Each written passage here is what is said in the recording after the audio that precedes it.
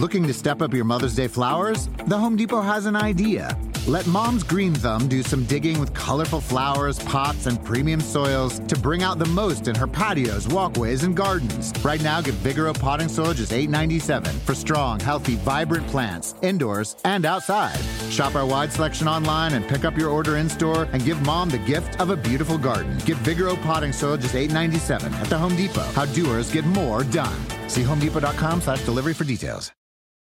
With the Wells Fargo Active Cash Credit Card, you can earn unlimited 2% cash rewards on purchases you want and purchases you need. That means you earn on what you want, like trying out that new workout class, and 2% cash rewards on what you need, like a foam roller for your sore muscles. That's the beauty of the Active Cash Credit Card. It's ready when you are, with unlimited 2% cash rewards. The Wells Fargo Active Cash Credit Card. That's real life ready. Terms apply. Learn more at wellsfargo.com/activecash.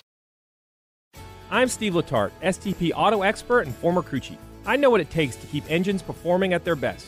STP's latest breakthrough additive, STP Ultra 5-in-1 plus Fuel System Cleaner plus Fuel Stabilizer, delivers 3 times the amount of cleaning agents versus premium gasoline and helps keep fuel fresh during storage.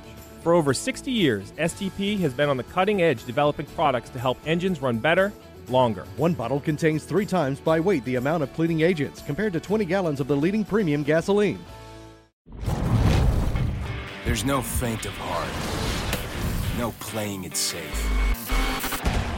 There's no hugging trees. No hugging it out.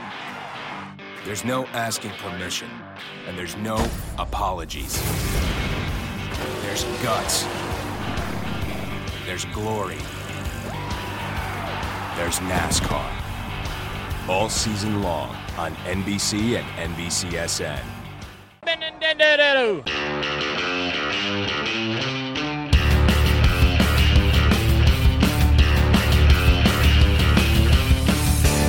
Welcome to the NASCAR NBC podcast presented by STP. I'm your host, Nate Ryan. Today we are at NBC Sports Charlotte, about to tape NASCAR America with our guest, who not only is our guest on NASCAR America, he actually happens to be celebrating a birthday, although apparently not celebrating very hard, is what I just heard from you, Matt DiBenedetto. You're not so big on birthdays, is that what I heard? To me, at this point, I guess they're just kind of another day. So hanging out, everyone's like, what's the plan for this evening? What are we doing? I'm like, I don't know, maybe we'll go to dinner and go to Top Golf, and no definite plan. We'll get it figured out. Real exciting stuff then, huh? Yeah, I'm crazy. Me and my wife, we're real party animals, as you can tell. Well, I can tell from your Twitter videos that your house is really just a madhouse. Yeah, always. Constantly. Totally out of control with me Snapchatting, dancing, or singing by myself, or torturing her with the air horn, or, right. All those wild and out of control things. I want to get to all that because obviously that's a big part of who you are, and I think why you become a fan favorite this year. But before we get there, 26, is that what I just heard? Yep, 26 today. Right. And that doesn't have any big significance. You're like halfway through your 20s now. I know, like at 25, at least I could get a rental car without the underage fee. So there was something I could celebrate. But now, I don't know, 26, nothing's jumped out at me yet. We were just talking about videos on Twitter, and in the course of doing some research for this, I saw that you did a video for your newest sponsor. I'll just let you explain it. I didn't memorize the branding. I was just like so mesmerized by the actual production of the entire video. It was like you and a crew member, I believe. Yeah, it was our team manager, Mason St. Hilaire. And I have to give the credit to the man that's sitting over here near us, Ryan Ellis, who's your PR guy. PR for the team. Mm-hmm. He came up with the brilliant idea. And when he said it, I was like, oh my gosh. Well, first off, Happy Gilmore is one of my favorite all-time movies, which should be most people. And I already knew every line to that part of the movie because it's one of my favorite ones. And so he had that idea. He's like, dude, this would be great promo and hilarious for our sponsors, Weekend Dick Stevens Jerky. And it was too perfect. And we intentionally tried to make it as cheesy as possible. Right. All the way down to like the really stilted dialogue. Did you guys do like a camera trick when you threw the beef jerky? Okay. Yeah, we cut away. So I launched it in the air and then we cut it and then went over to our friend on the team. And then when he was catching, I was literally standing right beside him and just tossed it right into his hands. That was the next clip. And Happy Gilmore was the inspiration for all of the dialogue. Yep, that was it. Came straight from there. Yep, because I could already recite every bit of that, and I made it as cheesy as I could, especially just like when it comes into his commercial part when I had the same tone where it was like, Dick Stevens jerky. I eat 3 every day to help keep me strong. So that made it as corny and cheesy as possible and made it funnier. Did you have to do more than one take? Yeah, it wasn't as bad as we expected. Actually, Mason St. Hilaire who runs our team. He only had 2 lines, and he I think messed up as much or more times than I did just with those 2 little lines that he had. But we got it done quicker than you think. It was really easy, just because it was so easy and natural. It was like Ryan literally had the idea, like, dude, we should do this, and then just set up a bunch of the packs of the beef jerky that are beef jerky mix, and then we just rolled with it real quick. We're like, all right, and we yelled at one of the guys in the shop, hey, Womack, we need you for a minute. And then, that was literally how it came together. Do you have any theatrical training in your Okay. None. Nope. I guess I'm just a natural goofball. You're just getting good at this on-camera thing. I don't know. I've always been. I've never been camera shy. I always just like to have fun. I don't know. Nothing really makes me uncomfortable. So I think that's where my benefit comes in. Now my wife, on the other hand, is the polar opposite of me. She would, if you put her in front of this microphone right now, she'd probably panic and just wouldn't know what to say, which is fun. Opposites attract. Right? Yes.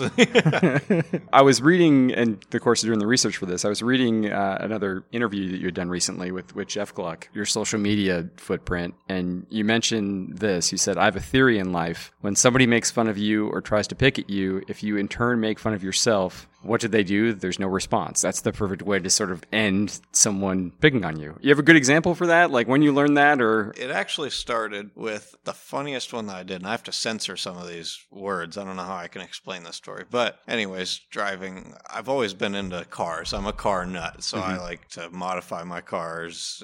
My F-150 is, a bunch of stuff. Wheels, big tires, lifted it, and it's a cool truck. That's what I do with every vehicle. So I try and always have cool stuff. What made me really realize it is I've been driving one of my cars before, and I had a group of girls come up next to me or something, or I parked somewhere maybe, and they come up. They said, "Oh, are you compensating for something?" I was like, "Oh yeah, small, you know what."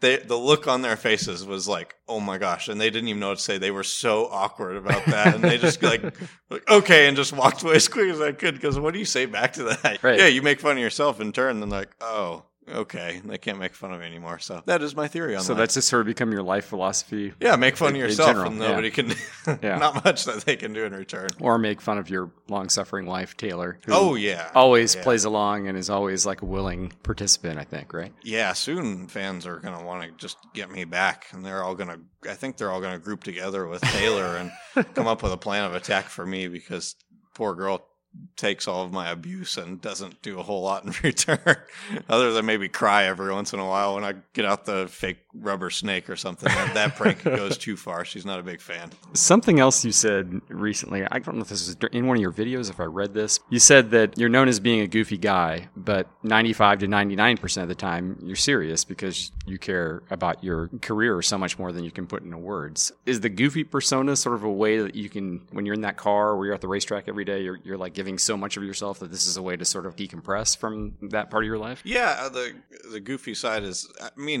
granted, it is who I am for sure. That's all those, the videos of torturing Taylor and all the funny stuff I do. That is just me being my normal self. But when it comes to my racing career and, time to get serious and what I do during the week, all week, it'd be hard to find a more focused individual than myself, because like yesterday I woke up early, like 6:30 in the morning, and I was like, I woke up early, all right, let's watch the entire last Pocono race. So I do that, go to the shop, study notes, I'll even get on iRacing and just study or like practice making runs at pit road to get a general idea of stuff, like anything you can do to make yourself better. That's me, most of the time, because my career is so important to me. So it's all me and who I I am. It's just I like to show, every side of me and share it with the fans. One of those sides you showed, the post-New Hampshire video, was sort of a departure from what we normally see from Matt DiBenedetto. You were beating yourself up about being perfect and about how, I think you said you focused on a handling aspect. You had been worried about your car being tight in the middle, and everybody else had sort of lived with that. And you were like, I can't make that mistake again. One, a lot of credit for being so self-critical, but two, like, how do you put that much pressure on yourself as somebody who drives for a single car team and doesn't have that feedback to get from other drivers? I mean, I know you wouldn't be perfect, but at the same time, do you have that ability at your disposal to be that perfect? Yeah, it's hard. I'm so hard on myself. I mean, it's ridiculous. If I do something wrong, or I feel like I failed my guys in any sort of way, even if, like you said, we don't have near the resources of anybody, but I'm still super hard on myself. If I feel like I don't do my job to the best of my ability and do the whole weekend perfect, which is darn near impossible, I beat myself up, and I'll literally lose sleep during the week, be irritated. It affects my whole week at home. Like, that's how much I care about this stuff. So that weekend I was really, really irritated with myself, because if I could have gone and redone it over, we could have had a easy top 20 run, or maybe even top 15. Like, we had a good car, and I felt mostly responsible. I put all the blame on myself. If I could have done something better and fixed our weekend, then I blame me. Yeah. So yeah, I'm definitely pretty critical of myself. But there's some of that, like, you just can't know, right? Until the race is over, and then you sort of like realize, oh, I shouldn't have worried so much about this because obviously other people weren't struggling with. That's something you can't know like a multi-car team would know, right? Yeah, I mean, the amount of resources they have, and notes and engineers and people putting in input and simulation and all that stuff is ridiculous compared to what we have to work with. Literally, how we dial our car in practice is me and my crew chief just communicating the old school way, and we look at pictures. That's it. That's our whole process. So it's definitely a lot harder, but it's so much better. I learn so much that way. So when hopefully one day I do have the opportunity to have all that stuff to work with, it'll make it a million times easier. So I wouldn't want to learn any other way than doing it this way. It's tough, but rewarding, and it makes you learn very quickly. Well, I know there was no lost sleep this week because you're coming off this 8th place finish at the Brickyard with a team that has, is it 15 team members at Go Fast Racing? Yeah, 15 employees. Yep, so, a whopping 15. So when you guys go on the road, do the lights just turn off at the shop? Is there anybody left behind who's doing anything? Or? Yeah, we have a handful of guys that are there. So we'll have 4 or 5 guys working our shop foreman who also does our bodies and aero. If I explain everyone's roles, there's not one person where I can be like, oh, he does just this. They're all like, shop foreman, aero, building, there are no specialists. This, building that. Yeah. No, so it's all a ton of multitasking. But yeah, we just have a few guys that stay back and try and help prepare our car for the next week and be building bodies and stuff like that. So how did it feel? I know you've had a few days to digest it now to get that finish on Sunday.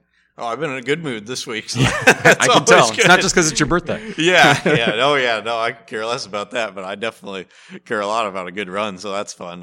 Those runs are huge, man. I guess the Daytona 500 top 10 and Brickyard 400 top 10. So I guess I really put a lot of emphasis on these big races. So that's cool. It's huge for small teams like us, even as far as the pay of it. Right. That helps our budget and our team a ton.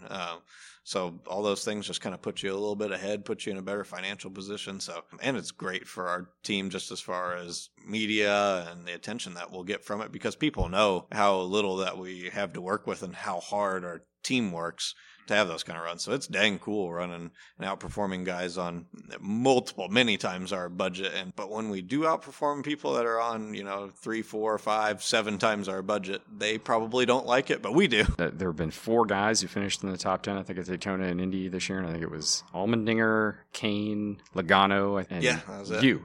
Yep. I know. I looked, I was like, man, I feel out of place in there. Yeah, it's been just the 4 of us, which is pretty dang That puts cool. you in pretty esteemed company. Yeah, and 2 of the biggest races of the year.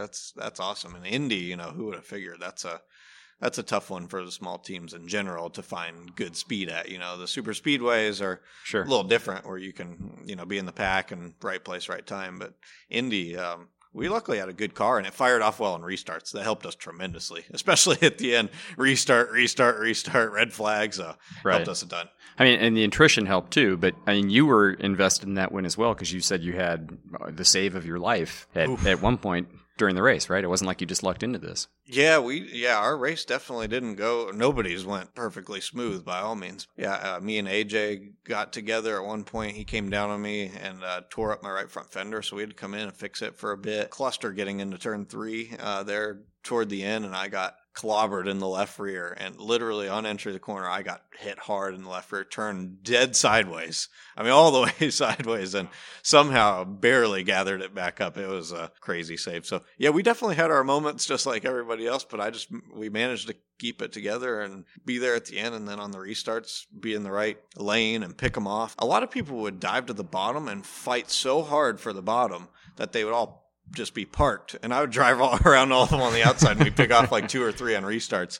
That was kind of my strategy and what we did, and it worked for me. Certainly, Matt. I mean, a finish like that is going to get you a lot more attention. And you mentioned that you hope that the work you're doing now, when eventually prepares you well, that if you get a chance to get into one of those really well-funded rides somewhere down the line. There's been a lot of talk about the youth movement in NASCAR this year, but the names obviously are always the same. It's Kyle Larson, it's Ryan Blaney, and Chase Elliott, and not as much your name unless you finish well. But obviously, you're around the same age as those guys. Will you feel better about like that youth movement and all that narrative when someone like you breaks through and makes it? Are you waiting to see a moment like that happen? Yeah, for sure. I mean, obviously want to be winning races and running up front so bad it eats me alive inside, just as a competitor. Right. Not that I'm not proud of what we do. Our versions of wins are different, but I'm just as proud of, getting great runs for a small team and overachieving every week and getting comments from some of those drivers as well. Like, man, you guys make so much with so little. So that's still something to be really proud of. But at the same time, I pull for those guys hardcore, like, Kyle Larson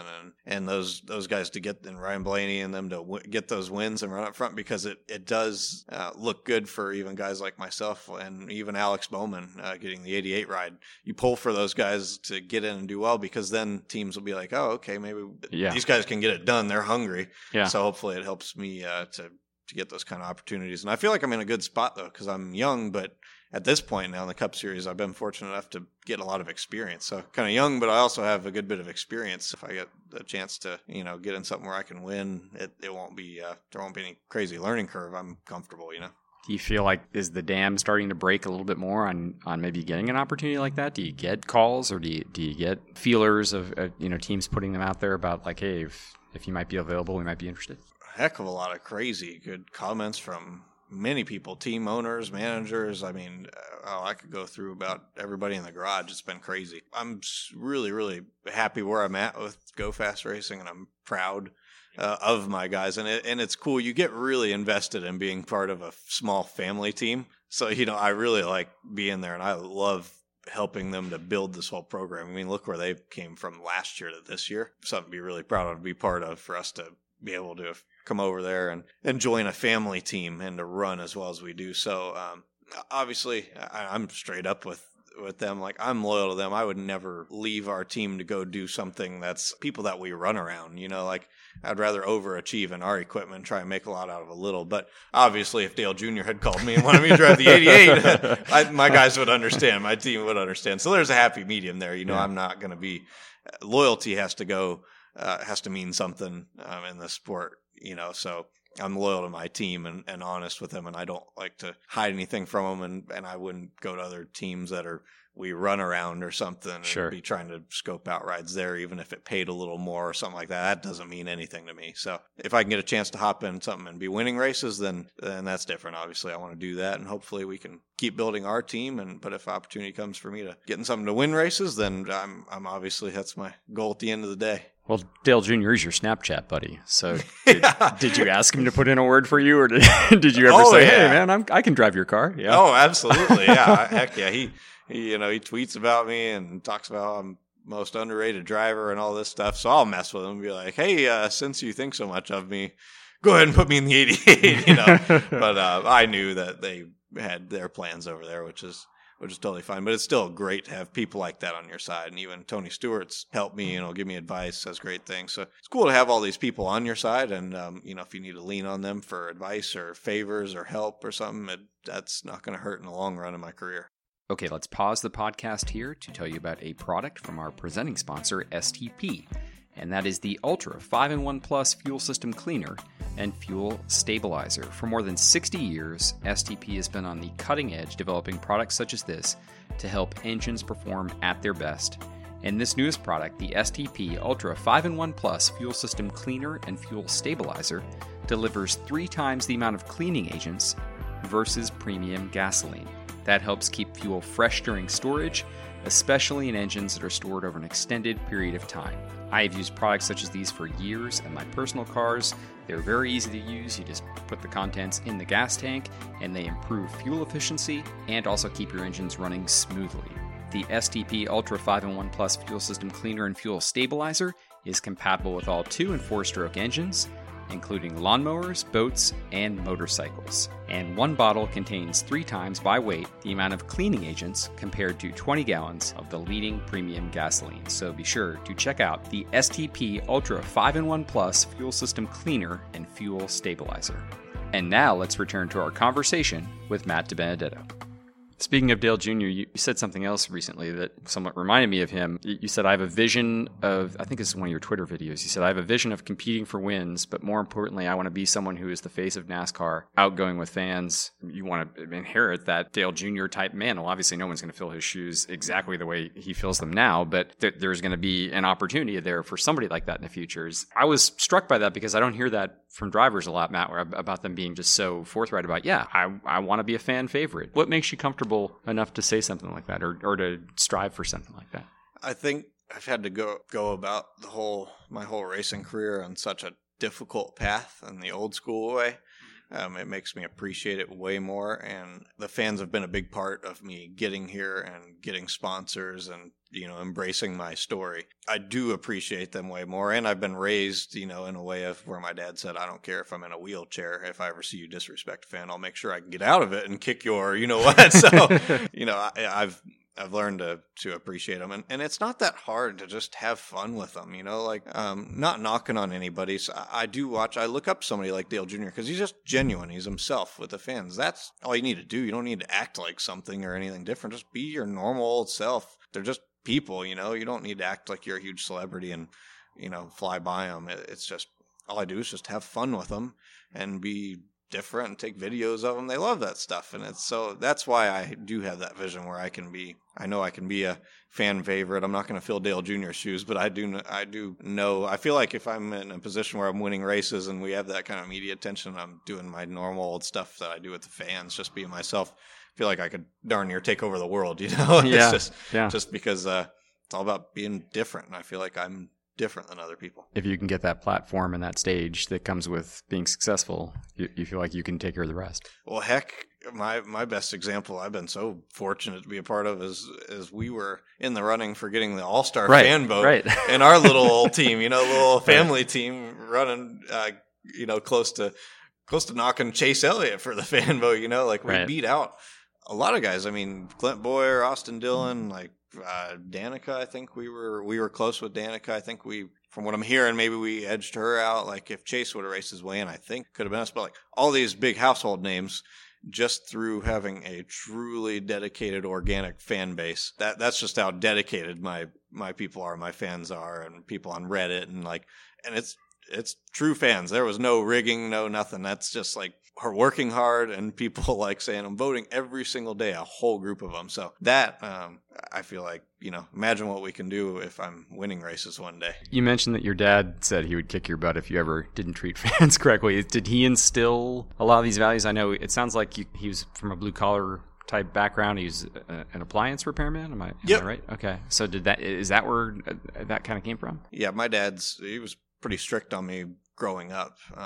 But he's not luckily, they don't get involved in my business or not involved in all my affairs and working with my teams. They don't do all that stuff. I've done everything on my own since we quit racing in late models. Yeah, he was really strict on me growing up as far as just having good values and treating people right in general. So that just in life in general, and that applies to my profession, luckily. So I instilled those values in what I do.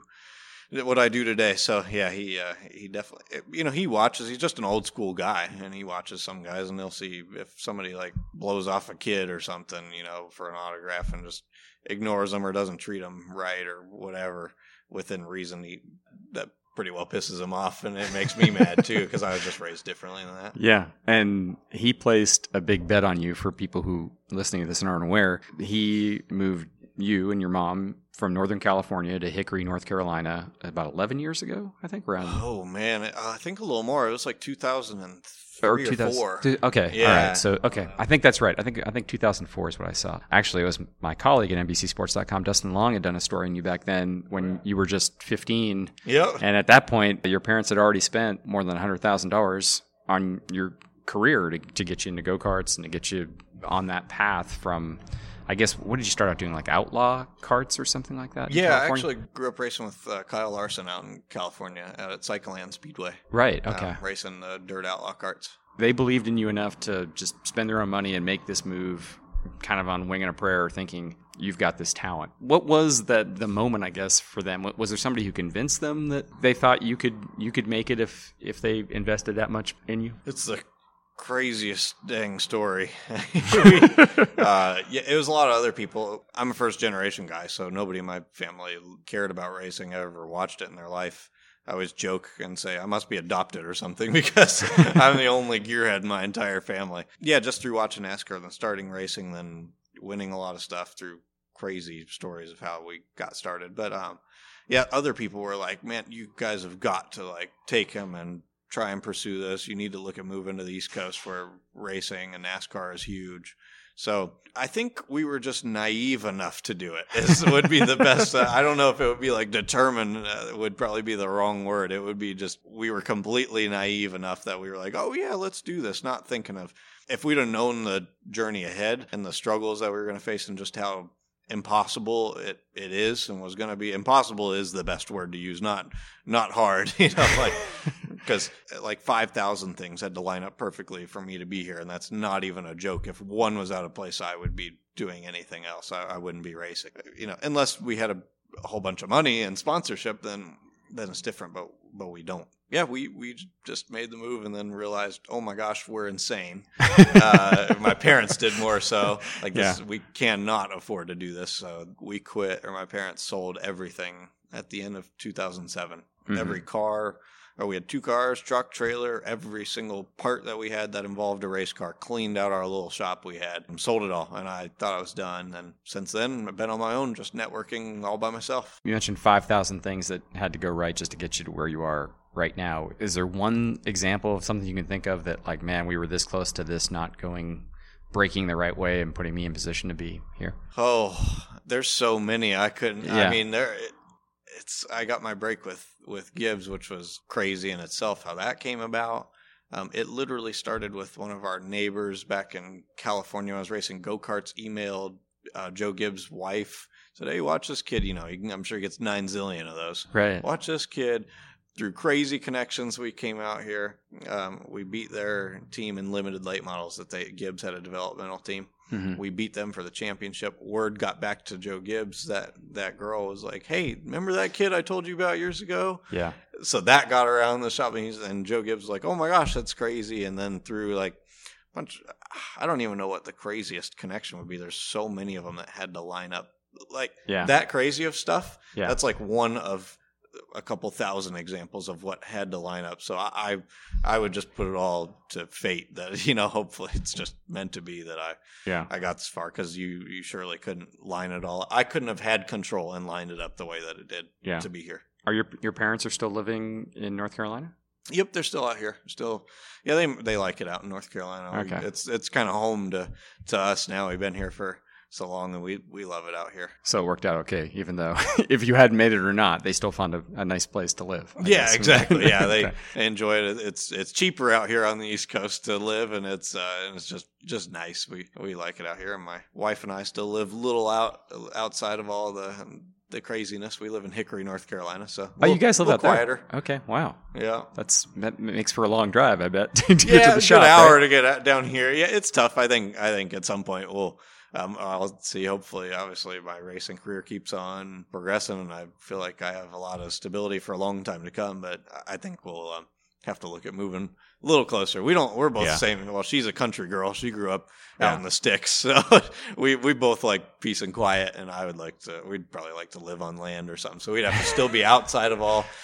Surely couldn't be in Charlotte or anything like that, but somewhere a little closer would be make the racing life a little easier. When your family does that much for you to like help you pursue a dream, I'm not just talking about financially, but like, is it ever possible to sort of pay back like everything they did for you, time, money, effort? How do you look at that? I think luckily, they don't want anything in return. They're just so proud. Yeah. So that's cool. I think there's no greater gift to them than just how proud they are of watching me every weekend. And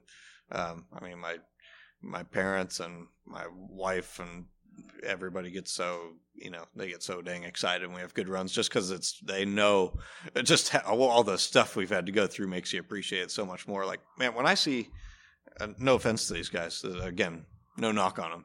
It's to each their own. But like when Ryan Blaney won his first race at Pocono, it's Ryan Blaney. So he's not like a guy that gets all, high strung or out of control or anything. But me and Ryan Ellis, who does our PR, joke about this all the time. When the day comes that I win a cup race, I will be completely out of freaking control.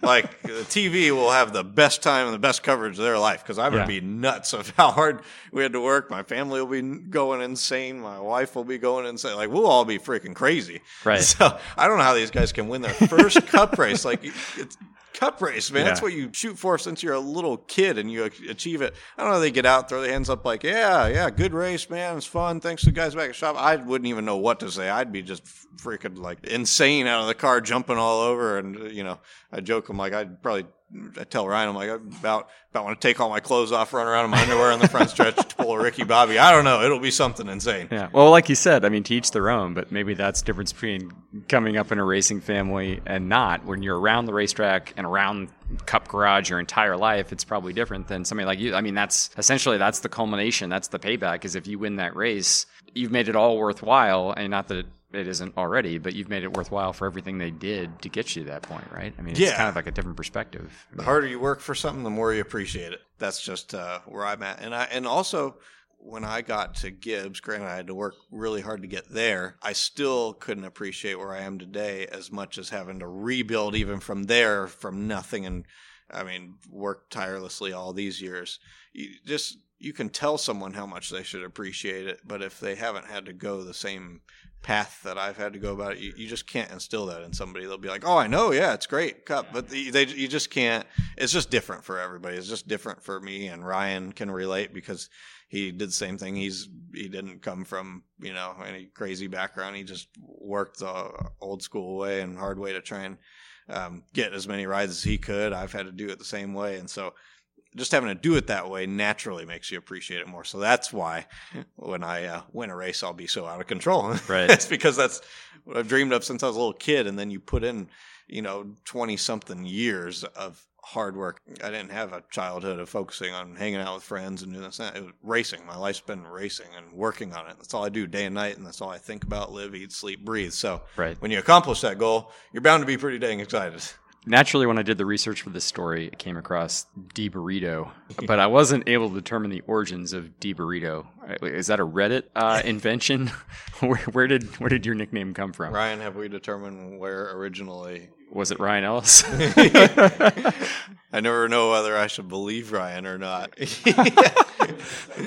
So you started it, right? The burrito, yeah. So I'm gonna have to give credit. Ryan Ellis gets a lot of credit for what's happening in your career. Ryan's, right yeah, I know. Ryan's he's stealing all my thunder. No, he does. So yeah, the D burrito thing, along with many others, have come from my friendship with Ryan. So that got started, and holy moly, that has taken off like crazy. Not even from pushing it, just people like. Well, I like food, so that works out good with it, and it's a lot easier than to Benedetto. Everybody can say deep burrito, and everybody loves it. And then on Reddit, it went crazy, and now it's just kind of went crazy with all the fans and now at all the races. I get everyone to yell "Go D Burrito," and so it totally took off. That's like a total sponsor avenue that we need to figure out. Yeah. Somebody would be crazy not to jump on board with that. I mean, you've already got the beef jerky or whatever. Why not burritos? I know. Yeah, we're going down the right path. Speaking of your last name, have you heard the mashup that they play on SiriusXM sometimes of your name? Oh, I don't know. Do you have it? I do. I'm going to play it for you right now. It starts with two hosts, and then it ends with Dale Jr. on his team. Did you hear about this on his exclamation on his team radio after your 6th at Bristol?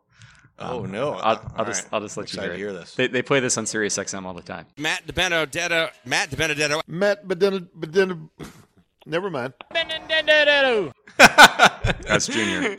Didn't know if you'd heard that, but I mean, I wouldn't be upset about having a name like yours if people like stumbled all over it and people made little promos out of it. It's kind of cool. That's hilarious. Yeah, every time Dale Jr. sees me, he's like, "Dibba-dibba-dibba-dibba." So it cracks me up, man.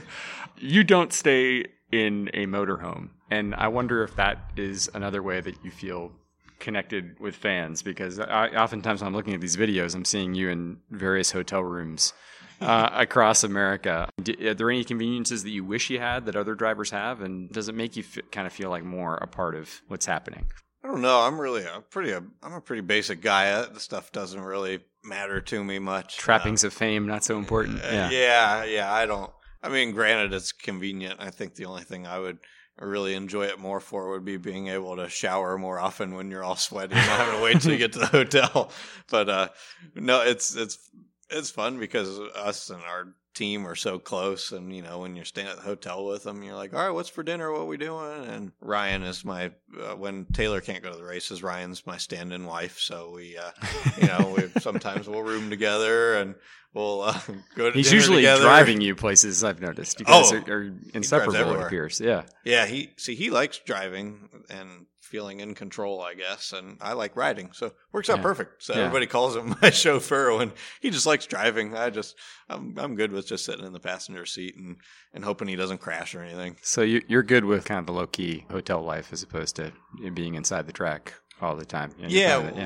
We live a pretty normal life. Our home we bought is a regular old house. You know, we just live in a little neighborhood, and we paid $100,000 for our home. It's not, like a mansion by all means, but it's perfect for us. It's it's just two of us and live in a nice neighborhood, have cool neighbors, and I mean, as far as traveling, it's easy, it's convenient. Like they just send you. Ryan sends me the itinerary. Hey, the plane takes off this time. Go to the airport. Get on the plane, land. We ride together to the hotel, and we ride together to track and back and stuff. So I don't know. It's convenient and easy. As long as I'm driving a race car, that's all I care about. Good. Well, really appreciate you doing this, taking some time, and doing NASCAR America with us as well today. So good luck the rest of the way, Matt. Thanks for taking the time. Thanks, man. Appreciate it. Okay, so we had to get in that Dale Jr. drop one more time. In case you missed it or it wasn't clear, that was Dale Earnhardt Jr. radioing his team after Matt DiBenedetto's sixth-place finish at Bristol Motor Speedway last year.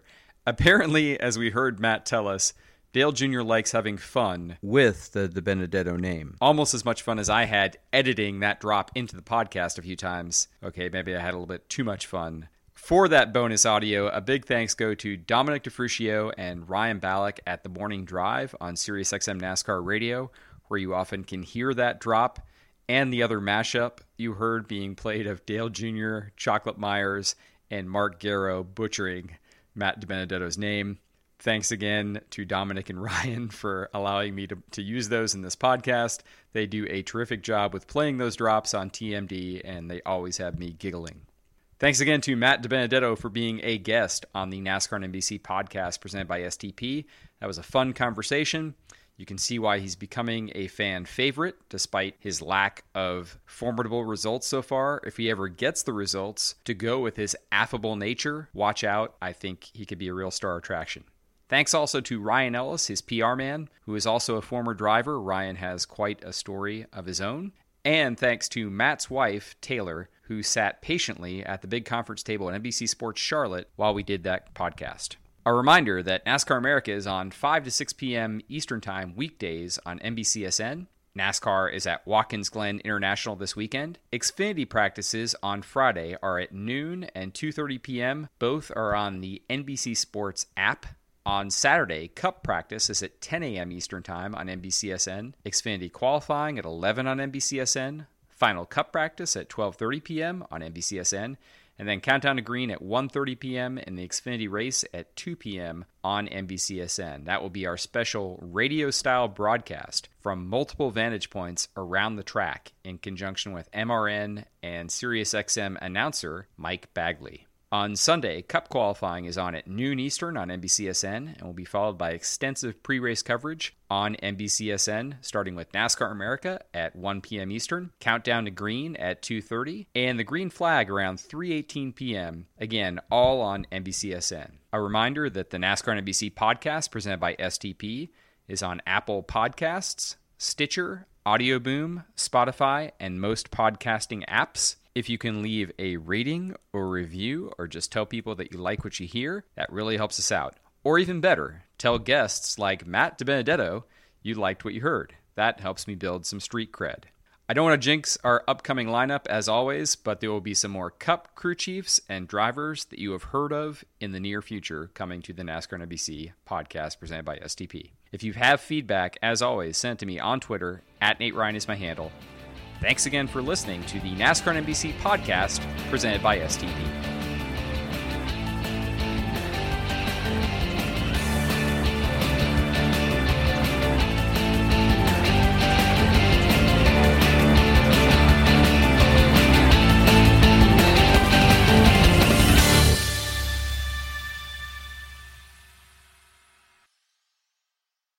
I'm Steve Letarte, STP auto expert and former crew chief. I know what it takes to keep engines performing at their best.